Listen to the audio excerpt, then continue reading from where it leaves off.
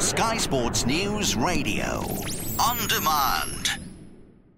I think Spurs' problem was buying players that haven't adjusted to the Premier League. You know, they spent so much money from players that weren't proven at Premier League level. I think that's vital. We've seen with Liverpool spending a lot of money on Adam Lallana, and what a real exciting talent he is.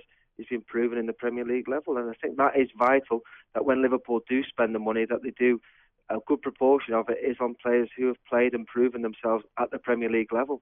Yes, we talk about Markovic, a little bit unknown, but I think it is important that when this money is spent, there's proven quality from the Premier League, and I think perhaps that's where Spurs came unstuck a little bit, spending so much from players outside of England, and it was difficult for them to adjust in the first season.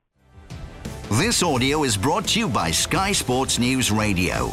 Listen live on Radio Player or favourite us on the TuneIn Radio app. Give us 15 minutes and we'll give you the day's sports news.